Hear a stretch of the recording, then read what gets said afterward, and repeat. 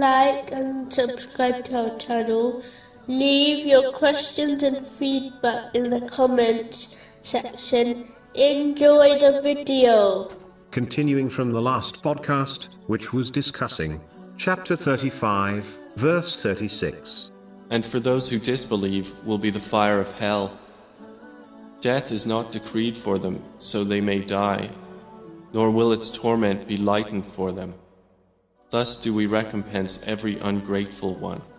If Muslims desire to escape divine punishment in both worlds, they must practically fear Allah, the Exalted, by fulfilling His commands, refraining from His prohibitions, and being patient with destiny, according to the traditions of the Holy Prophet Muhammad, peace and blessings be upon him, and adopt true gratitude. Chapter 4, verse 147. What would Allah do with your punishment if you are grateful and believe?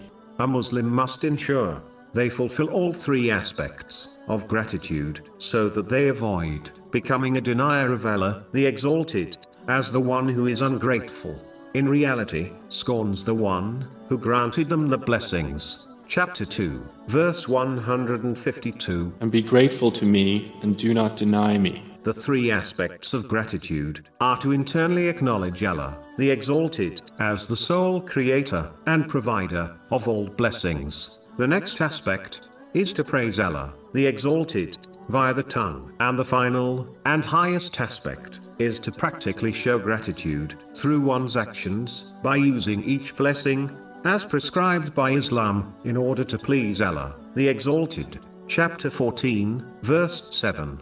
If you are grateful, I will surely increase you in favor. As true gratitude leads to an increase in blessings, Muslims should fear that showing ingratitude may cause the blessings they possess to either be taken away from them, or they may be used against them by becoming a burden and a curse for them in both worlds. It is important to note, even if a Muslim behaves in this manner, they will still face tests and difficulties, as this is guaranteed.